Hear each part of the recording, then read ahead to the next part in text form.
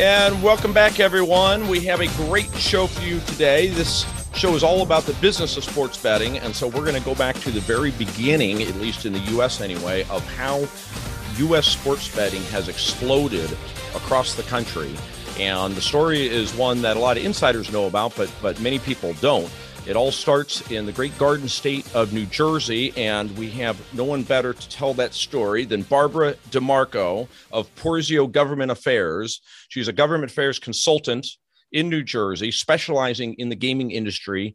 We won't say for how long, but it has been a long time. It's shocking. I think she started when you were, 8 years old? Something like that. Yes, as a gaming consultant. Barbara, thanks so much for coming on the show and for telling the story. My good long time New Jersey friend. Yes.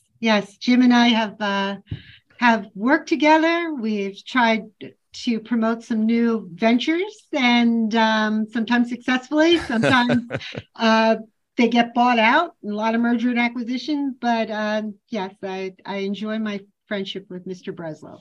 And we have a new venture with this beautiful podcast that is blowing up all across the country. So my ties to the area is I lived in Philly from 75 to 79 as a kid. And I have this recollection that my father invested in Resorts International. And this was at the time when there was all the speculation about New Jersey and getting gaming and so on. And I think Resorts International finally got approved with their license, what have you, and the stock went to the moon. And then something else happened that caused it to go the exact opposite way. And I just remember my mom being very upset with my dad that he rode the stock all the way up and then put more money in as it was going up and up and up. And then he lost everything. I mean, we weren't thrown out on the streets or anything, but it was a stressor between my parents because my dad kept doubling down on Resorts International. And I don't remember what happened. Do you know what happened with Resorts International in Atlantic City? It's still there. And it is the first casino hotel in Atlantic City, mid-70s, 1970s. What had happened was, and again, I was very young at this point, but my recollection is they tried to pass a statewide referendum to allow for casino gaming, and it failed miserably. And they came back and they did it just for Atlantic City. And because Atlantic City was in such economic distress and there isn't economic diversity down there, this would have diversified the economy, and it passed just for Atlantic City. Gotcha. Yeah. I mean, it's interesting how the history of gaming all across, it's all, usually there's some dire situation that needs to be addressed. With the tribes, we've got that situation where the tribes were essentially given gaming, and look what that has done. You kind of have these three powerhouses of gaming as far as the development of it in the U.S. I'd say, what Nevada has done, obviously, and then what's going on with the tribes, and then what's going on with New Jersey, and starting with Atlantic City, and ultimately resulting in being the first state to legalize sports betting. Have to go to the United States Supreme Court to ultimately get it approved, but it was New Jersey that did all of that and was the first to implement sports betting. And now you've got close to half the states having followed it. Some of the big ones still yet to come. Florida's not there yet. Texas is not there yet. California's not there yet, but it all started in New Jersey. So give everybody, just the backstory as to how New Jersey became the first state to get sports betting. Okay. First, the first thing I will say is generally you will find that state legislatures prefer gambling legalization, cannabis legalization, higher taxes on cigarettes because they're considered sin taxes. And essentially, if you don't participate, you don't pay. And that's a lot better than having your property taxes raised or your corporate business taxes raised. So it's an attractive thing for any state that's having financial issues or has a depressed area that you want to invigorate with new economic development. So all those things were present in New Jersey. So what happened was we had bricks and mortar gaming, and then the state of New Jersey, without passing a referendum, legalized internet gaming first. And that was done prior to sports wagering. And technically, we're the second state who did that. Delaware, I think, was first, but because they have less than 1 million people, it just didn't make the money it needed. You needed that larger population base, both for sports wagering and internet gaming, to make it viable. So they passed a law that said as long as the servers were in Atlantic City geographic area, you could offer internet wagering just in the boundaries of the state of New Jersey to New Jersey residents. But the servers themselves would have to be in Atlantic City proper, because our Constitution says that all casino type gaming must be in the geographic limits of Atlantic City. So that's how they got around the referendum. So you have that in place. So the DGE, the Division of Gaming Enforcement, which is, I would say, probably the best regulators in the country, and certainly the most innovative and progressive in trying new things, they had already become somewhat of an expert on doing internet gaming online. So you saw already an investment from some of these companies into that first section. Now, that was limited just to the casino industry. The racetracks in New Jersey, and there were 3, did not participate in that, and they were not part of that because it was tied to the original gaming law that allowed for internet gaming to be in the geographic limits, and the racetracks weren't, so they were prohibited. So to be clear, it had to be hosted by the casinos themselves, right? And it was not sports; it was just your basic, typical casino games. And did it actually go live? It went live almost within 6 months of the passage of that law. So you have 2 really good things happening here. You have population density. You have a law like our internet gaming law that was in place, where some of these companies were already investing in the platforms in partnership with the casinos, and you had regulators doing it. So that was a perfect structure to launch a challenge to the Professional and Amateur Sports Protection Act, or PASPA, which was a 1992 federal law that actually was championed by our senator here at that time, Bill Bradley, NBA player, Princeton graduate, who was the New Jersey senator at the time, who wanted to prohibit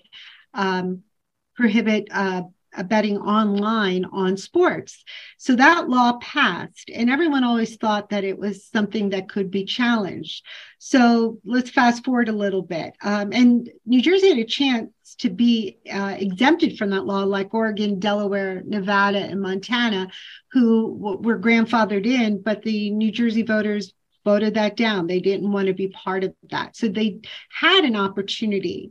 There was a 1-year period after the passage of that law where they could have allowed it. And at that time, they did not want to expand that ability to gamble on sports. And so it didn't pass. So you fast forward now to 2018, a law is passed that allows for let's back up a little bit. Earlier, I want to say it was probably around little after 2014, they put a law through that would allow for sports wagering, and it was immediately challenged. And using a small racetrack called Monmouth Park, which was owned and run by the thoroughbred industry, because they had no ties to big casino, big entities. They were essentially the partners of Governor Christie, who took this all the way up to the Supreme Court. And it took so many years that, fast forward, Governor Murphy comes in, and it becomes his case when finally it's decided. Yeah. And right. So let's talk about the federal law for a second that was passed. And you said that it emanated from New Jersey and Governor Bradley. Senator Bradley. The ultimate downfall of that law, correct me if I'm wrong, was that it had exempted certain states. So it basically grandfathered in. If a state had already had some form of sports betting, then you were okay. We're not going to shut you down. But any other state that wants to join you, no, sorry, you're too late. There's now a federal law that says that you can't do it. And that ultimately is what the Supreme Court objected to about that law and caused them to overturn it, correct? Right. I think it's, I'm not a constitutional expert, but my understanding is that's exactly what the situation was, that you can't allow certain states to offer something and then prohibit others from doing it. I mean, they have to be treated equally. So right. yeah, And it was, and that's a it was, big part of it. yeah. And it's really fascinating today to look at that case and look who the parties were and what sides they were on. And all of the major sports leagues, NBA, NHL, Major League Baseball, NFL, they all were supporting that law. They all wanted to keep in place the nationwide ban on sports betting, other than in these handful of states, Nevada being obviously the biggest one, where you had to be in the casino to place the bet. And the major sports leagues liked this law at that time. They wanted the Supreme Court to uphold the law to keep this ban in place. Supreme Court ends up striking down the law. And here you fast forward to today, and you're like, all the leagues are embracing this, and it appears to casual observer, they're making gobs of money off of it. Well, what was fascinating to me is you're absolutely right. They absolutely opposed it. The casino industry, because they were concerned with licensing issues and if the court case had gone the opposite way, they kind of stayed on the sidelines. And it was this one little track that kept pushing forward, because New Jersey doesn't allow slot machines or any form of casinos with our racetracks or racinos, like Pennsylvania, Delaware, New York, all our border states, and they were dying on the vine. So it was this, or there would be no thoroughbred or standardbred racing in New Jersey, because it just couldn't survive, because it's a regional sport. So they pushed forward, and eventually they were the ones who caused this to happen. But what I found fascinating is, after the law was passed and Governor Murphy signed it, the one that actually was enacted, they wanted a piece of the pie. They wanted to be able to charge for their signal, the sports team. And I'll never forget that day, because, New Jersey people, we're authentic, we're raw in many ways, and my legislators are no different. They're very bright, but they're not these polished Wall Street looking types of Ivy League professionals. And this is who the league sent in. Well, this was the same group that had opposed the law. This was the same group that's coming in and saying, now give us a piece of it. And then you were sending with our very unique legislature all these polished, very, Ivy League-like guys.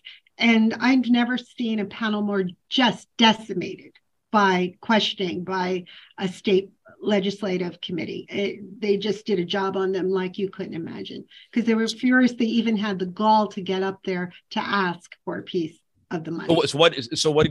What were they asking for? Because it's a really interesting angle as we sit here today, because as far as I know, none of the sports leagues are directly benefiting from the sports betting. They're benefiting from it because they're getting a ton of advertising and a ton of sponsorship and probably additional viewers. But what you're saying was that at the very outset, they were also asking for a percentage of all the action. Well, they wanted to be paid for the signal. They felt that was their property, and there was precedent for that. Right now with racing, you pay to send. So if New Jersey wants to take the Kentucky Derby, which is a grade 1 stakes race, and Triple Crown race, and you want to show it in New Jersey, you have to pay Kentucky a vig of almost 19%. It's negotiable for that signal or that feed. They wanted something similar for each of their games. So that's what they were looking for that. Generally, it's 3% on a race that's being sent or received. That's what you pay. But for your really high end, would be your Super Bowl or your Grand Slam tournament or Major League Baseball World Series, you pay a much higher vig for that signal. So that's what they were looking for, was something to pay for the feed. Well, the funny thing is I'm sure one of the reactions of them all, not to mention what you said, which is, wait a minute, you guys are the ones opposing this and now you want to benefit from it. But it's like, what do you mean pay for your feed? You guys are already on television. These are major televised sports all across the country, this is for another show. But what seems to me what happened to horse racing was it did not want to be broadcast, or it charged significantly for the broadcast because they made their money through people betting on it. And if you just broadcast it everywhere, then all the bookies would make money off the horse betting, and they didn't want that. So horse racing did not want to be a televised sport. In the meantime, all these other sports leagues are getting rich off of television, and the king of sports, horse racing, ends up kind of going down while all the other sports are going up because horse racing doesn't want to be on TV. Well, that's because they had the only game in town. I mean, running numbers, there was not even lottery in the 40s and 50s when there was betting on horse racing. I mean, they were the king of sports because that was the only one you were betting on legally. Right. But it's mixed. Yeah, exactly. So it was a product created to gamble on it as opposed to simply be enjoyed. Right. All the other sports were to be enjoyed. In fact, you weren't supposed to gamble on them. And horse racing, no, the whole point is to gamble on it. Yet it is a sport, and it's a pretty compelling sport, but you need television to tell that story. Television does a great job of adding the drama. Biggest mistake they made. Biggest mistake horse racing ever made was not being televised. But again, I think the mentality at that time was we don't need to be televised. We're the only game in town. And that slowly over decades became eroded with Las Vegas, and then lottery, and then Atlantic City, and then, other states offering bricks and mortar gaming and convenience markets, less resorts, because I still think the only two big resorts are Atlantic City and Las Vegas, Nevada, and maybe Reno, Lake Tahoe area. I guess you could say the area around New Orleans, Biloxi, there are strips of casinos there, but they're really only an East Coast and a West Coast destination. Yeah. And the rest are pretty much convenience markets. Yeah. All right, well, let's pick up the sports betting history story after the break with how exactly it did get implemented in New Jersey and then how it's been followed elsewhere. So we'll be back after the break with Barbara DeMarco talking about New Jersey's role in the expansion of sports betting in America.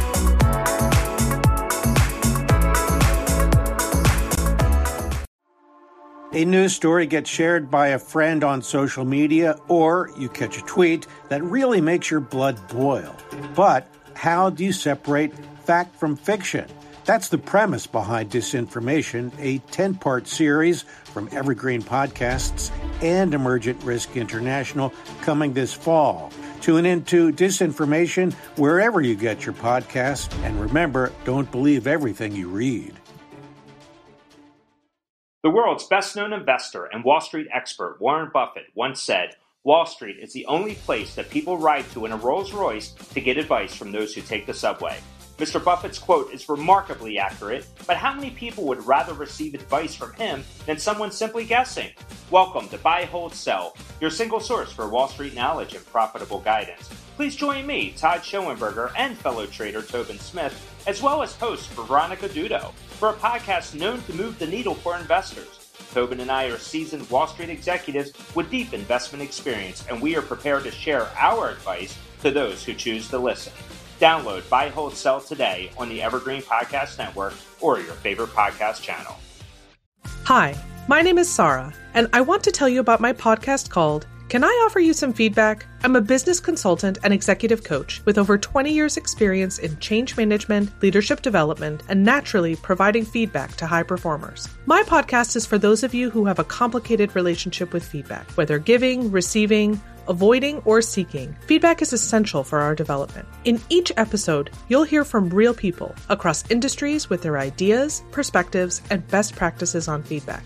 I'll also be sharing business bites with you, simple explanations of organizational tools, management techniques, and leadership philosophies that will help you and your businesses thrive. You can listen to Can I Offer You Some Feedback on your favorite podcast app, or learn more at evergreenpodcasts.com.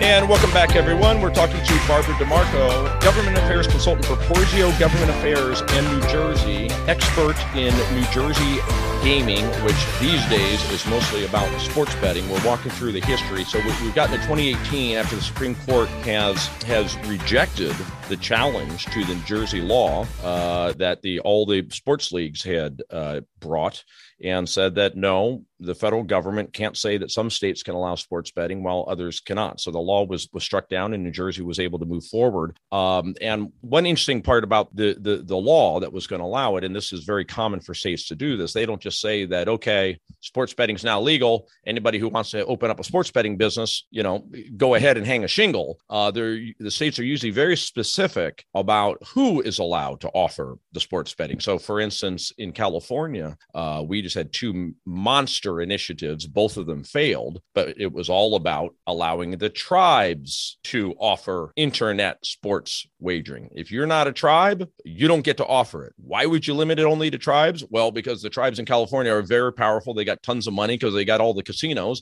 and they made sure that it was written that way. They both failed, however. So similarly in New Jersey, the law was very specific. It didn't say just anyone could open up an internet sports wagering site. It said only if you have an Atlantic City casino license or if you are a racetrack. Is that right? Yep, absolutely. That was exactly it. However, I will tell you, I'm going back to the Internet Gaming Law Authorization. There was a bill prior to the one that was signed where they did try to allow for internet cafes, which would have been non-casino tied internet platforms to offer some form of casino gaming.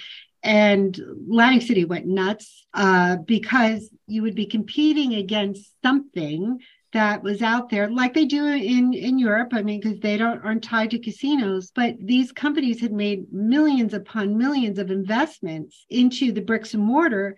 And then you're going to allow someone to come in and just shut up shop and take bets that would have generally come to you if there wasn't an internet wagering law. So that was struck. The initial law was absolute vetoed by Christie that did internet gaming because of that, internet cafe portion of the bill that would have allowed anyone to come in and offer a platform for that. So again, it set precedent for when this bill was regulations were done and the body of the bill said these are the entities that can do it. However, you sports wagering platform provider, DraftKings, FanDuel, whatever, you can partner with either a racetrack, and racetracks have what they call three skins or three partners. And then the casino industry, each hotel, I believe, has 7 skins attached to it. So 7 sports wagering platforms can enter into a partnership with Caesars or Borgata, which is MGM, and they set up this partnership. Something's paid to the land-based casino from the operator, and they are allowed to take bets in the state of New Jersey. So that's how you get around, how do these other companies get to be players? They get to be players by partnering with the bricks and mortar casino or racetrack. Right. And therein helping those industries. Atlantic City was not doing well at the time at all because it went from having there only being essentially Las Vegas and Atlantic City as gambling sites in America, where due to Indian casino spread, they're popping up all over. New Yorkers no longer have to go to New Jersey. They can go to Mohegan Sun, which is even closer, right, than New Jersey. Well, it's about the same to or about the same. Yeah. So Pennsylvania approved casinos. Pennsylvania was one that was the most devastating to Atlantic City. When you saw the numbers at our height, which I want to say in the 90s, it was about $5 billion in Atlantic City. I think it was 2004, Rendell passed Pennsylvania, and I'm doing this from memory, so my dates could be a little bit off. But what you saw when they became full-fledged casinos is exactly the amount that Atlantic City lost, which is about $2 billion transferred over to Pennsylvania. Mm-hmm. So their numbers were exactly the loss that was coming from the Atlantic City bricks and mortar. Right. So New Jersey realized we got to do something to protect this industry, and therein lies the birth of sports betting. But in addition, your horse racing industry was really dying on the vine, and also they swooped in to save them, right? Right. The sports wagering, there are 3 skins assigned to each racetrack. There are 3 operating racetracks. They are Freehold, which is owned by Penn Entertainment and Parks. Then there's Mr. Gorell's Track, which he has his own casinos up in Tioga Downs and I think Saratoga. He owns the Meadowlands, and he also owns the Bayonne off-track wagering. And then you have Monmouth Park, which is owned by the Thoroughbred Horsemen. So you had 3 racetracks that were allowed to get 3, like, as you say, skins websites, essentially gambling websites each. And then how many total casinos in Atlantic City got them? Well, you have the Caesars owns 3 properties. So they own the Trop, Caesars, and Harrah's. So that would be one entity in and of itself, even though they would have technically 21 skins attached to them, 7 per property. They don't exercise that 21 skins that they own. Then you have MGM, which is Borgata. You have Golden Nugget. You have Ocean Resort, which is probably the newest casino. Then you have Hard Rock. Well, actually, Hard Rock is the newest, but it's in an older building. The newest infrastructure is Ocean. You have Resorts that's still there, and you have Bally. Okay. So now it's legal, and you've got a mad scramble to see who is going to capture this market in New Jersey first. And you have these brick and mortar places partnering with more experienced companies that are already used to taking internet sports wagering, a lot of them from Europe, and trying to race to the market first. So walk us kind of through how that all played out as the racetracks and the Atlantic City casinos are racing to be the first ones out there accepting wagering and being the dominant player in New Jersey. Okay, the first one actually again was Monmouth Park to open up their sports book. They did that with William Hill. Joe Asher, who I forget which betting platform he's with now, but he's with one of them, was running William Hill, and he was a former horse guy. So he knew all the horsemen. He came out of Delaware. So they had worked out that arrangement with William Hill, which was a huge sports book in Vegas, as most people know. And so that are we talking internet or in person? This is sports wagering, sports book, as in on the ground, not on the ground. Okay. Because the license allowed you to both have a sports book at your location and be on the internet. Right. The skins. Okay. So Monmouth was the first to open an actual walk-in sports book. Right. Okay. The first one to come online, I don't remember, I'll be honest with you, but for some reason, I want to say it was Borgata. It might have been Golden Nugget, because they were kind of the market leaders initially until Caesars got up and running. And now I think it's Borgata and Caesars. PointsBet, I'm trying to think of the others, Golden Nugget, DraftKings, FanDuel, they're your leaders on the platform side. So there was, I presume, a scramble among the land-based casinos to put together these partnerships with the ones that are already doing it online. That's where your Division of Gaming Enforcement is so important, because they have to facilitate all that. They have to get the licensing done. They have to make sure that these companies are legit, that there's not bad money there that's supporting them, meaning offshore money that is organized crime. So they do a complete vetting of the corporation. Now, it makes it easier on a Caesars or a BetMGM because they already have the casino license. So they've already been licensed by that entity. Mm-hmm. So it would be much easier for them to open up Caesars.com or BetMGM.com than it would be if you were Bet365 or 888s or PointsBet, because you don't have bricks and mortar. So those individuals had an advantage because they had a license already. So this was a new kind of license, but they didn't have to go through that same vetting process that a brand new company coming to New Jersey would. So those companies had to come in second to that which had those initial licenses tied to the casino bricks and mortar. Well, and it's the first time anywhere in the United States where sports betting is happening online. So how you regulate that and what type of licensing and controls you put in place was being invented for the first time. Yep. And it was invented in New Jersey. And that's why I say most other states predicate their regulations and their laws on the New Jersey law, because it's been so well enforced. Its rollout has been not problematic. We have really great regulators, and they know what they're doing with this new form of wagering. They brought in a consultant from Malta because many of the entities in many of the countries that allowed it, and the entities that were the same ones wanting to come into Jersey were in these jurisdictions, who helped them craft the legislation so that it would pull the best from all of those jurisdictions that had it already for years in Europe. Right. Europe was way ahead of us, and therefore the companies in Europe kind of came in and helped lead it here. So walk us through the winners and losers since this is launched in New Jersey. First of all, let's talk about the racetracks, because this was really important to save the racetracks. How have the racetracks done since this legalization? It's helped. It hasn't saved them. They still have a what is considered a purse supplement that comes out of our general fund to counteract the impact of neighboring racetracks who have casinos.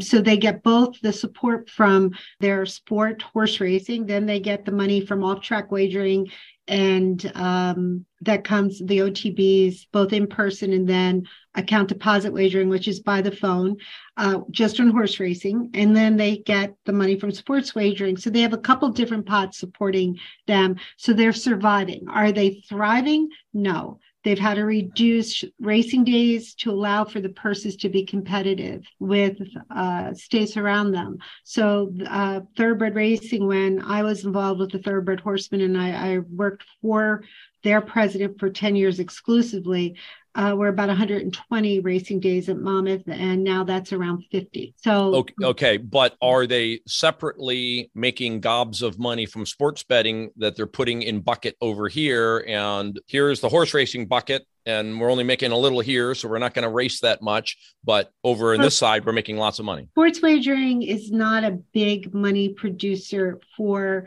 any of these platforms, because the internet gaming is, because you keep more of your profit. The margins for sports wagering are much smaller.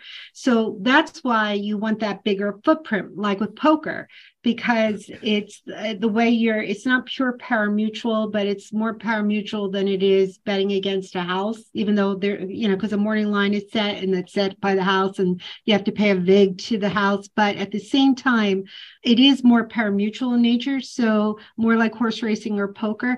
And so when you're looking, and this is why Texas and California are why it's, these companies want it so much in these areas, is you have more population to support that kind of wagering. And the bigger your pot, more betting is bet, it makes up for that smaller percentage.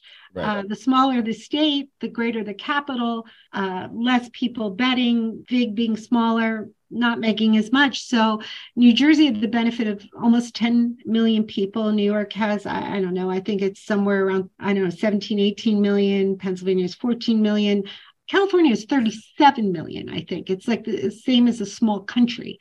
You get California up and running, sports wagering platforms can make a huge amount of money because the footprint's so large and then the population's so large. And each one of these states are doing it, and it makes it very difficult for the infrastructure part of it. But you have to go through the licensing process, setting up your infrastructure, setting up your platform, based on the laws of individual states, and each one is different. So you could technically have 50 different ways of doing it. Not that you'll ever see gambling of this type in Utah, but technically you could have 50 different ways of doing this with 50 different laws and 50 different regulating authorities, which make it very costly to do this kind of thing. And what has it done for the New Jersey casinos? If I were to walk into some of the Atlantic City casinos right now, would they be looking nicer because they're making so much money now on internet gambling that they're sprucing up their hotels? I would say that the sports wagering locations in some of the hotels are real draws because they're large, like the one at Bally's Wild West, the one at the Ocean Casino, the one at MGM Borgata, which also has the only race book room where the horse racing goes, the kind of put together. And I do think that, especially for your marquee sporting events, you see large influxes of people coming in and betting. They come with their wives, their girlfriends, their friends, and it adds, especially in those signature days, such a much bigger crowd than ever was there. So March Madness, even during the week, which you don't see often, you're going to see that place packed during that period, and you're going to see betting through the roof. It's well run. It's some of the places are small, some of them are large, but the larger ones. But if you talk to someone who's a real traditional sports wagering type of dude, he will tell you he likes the setup at resorts best because they have big comfy chairs that you could sit and watch all day in a big comfy chair. I have a brother like that. So I'll cut my nose. So. What about internet? Who is winning on the internet? What website's doing the best? I would say for sports wagering, I would say DraftKings and FanDuel have a big piece of the pie. I would say Caesars and probably BetMGM would probably be your biggest, mostly because they're names your names associated with sports wagering or casino gaming, and people tend to gravitate to what they know. So before it's the more sophisticated bettor who's going to look at a Bet365 or a TIPCO or a Circa or a something different other than your traditional names because of a comfort level. They just have that branding that it makes it more attractive. Yeah. Well, I'm sure it was great for players because there's all kinds of sign-on bonuses that all of them are offering. Well, and I will tell you, the other way these guys make money is the goofy parlays people put in. They put in these parlays thinking they're going to hit, like the lottery, and they never pay off or very rarely pay off. You'll hear those stories every once in a while on ESPN, but they're not. And if you're going to make money off of sports wagering, it's those goofy bets that people make that are losers before you put them in, much like a lottery bet. So that if you're going to look at a way of making money from this, I would say have more of those gimmicks, have those gimmicky bets that, again, correspond a lot to what was always traditional in racing, like the pick six or the pick four or the trifecta or the superfecta. It's gimmicky way of betting where you bet larger sums and less likely to win. So you're going to make more money off those bets. All right. Well, we'll have to leave it there, Barbara. Thank you. We did it. I was concerned that the full history would take much longer than that, but I think we hit the highlights, and we'll have you back on to cover some more of the details. It's Barbara DeMarco, Porzio Government Affairs. How can people find you? PorzioGov.com, BDeMarco at PorzioGov.com. And I'm here in Jersey, or you can look for I'm part of a law firm, Porzio, Bromberg, and Newman, and they will get you to me. I work within one of their subsidiaries. All right. Barbara, my good friend, thank you so much for joining us. That was great. We're going to have you back on real soon. Okay, right. Thanks, Jim. Bye.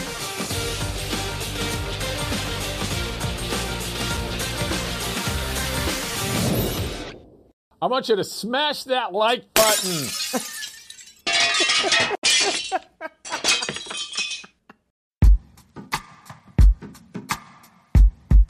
The Jim Stroud Podcast explores the discoveries and trends forming the future of our lives. Brain-to-brain communication, robot bosses, microchip implants for workers, and artificial intelligence replacing human workers are all happening now.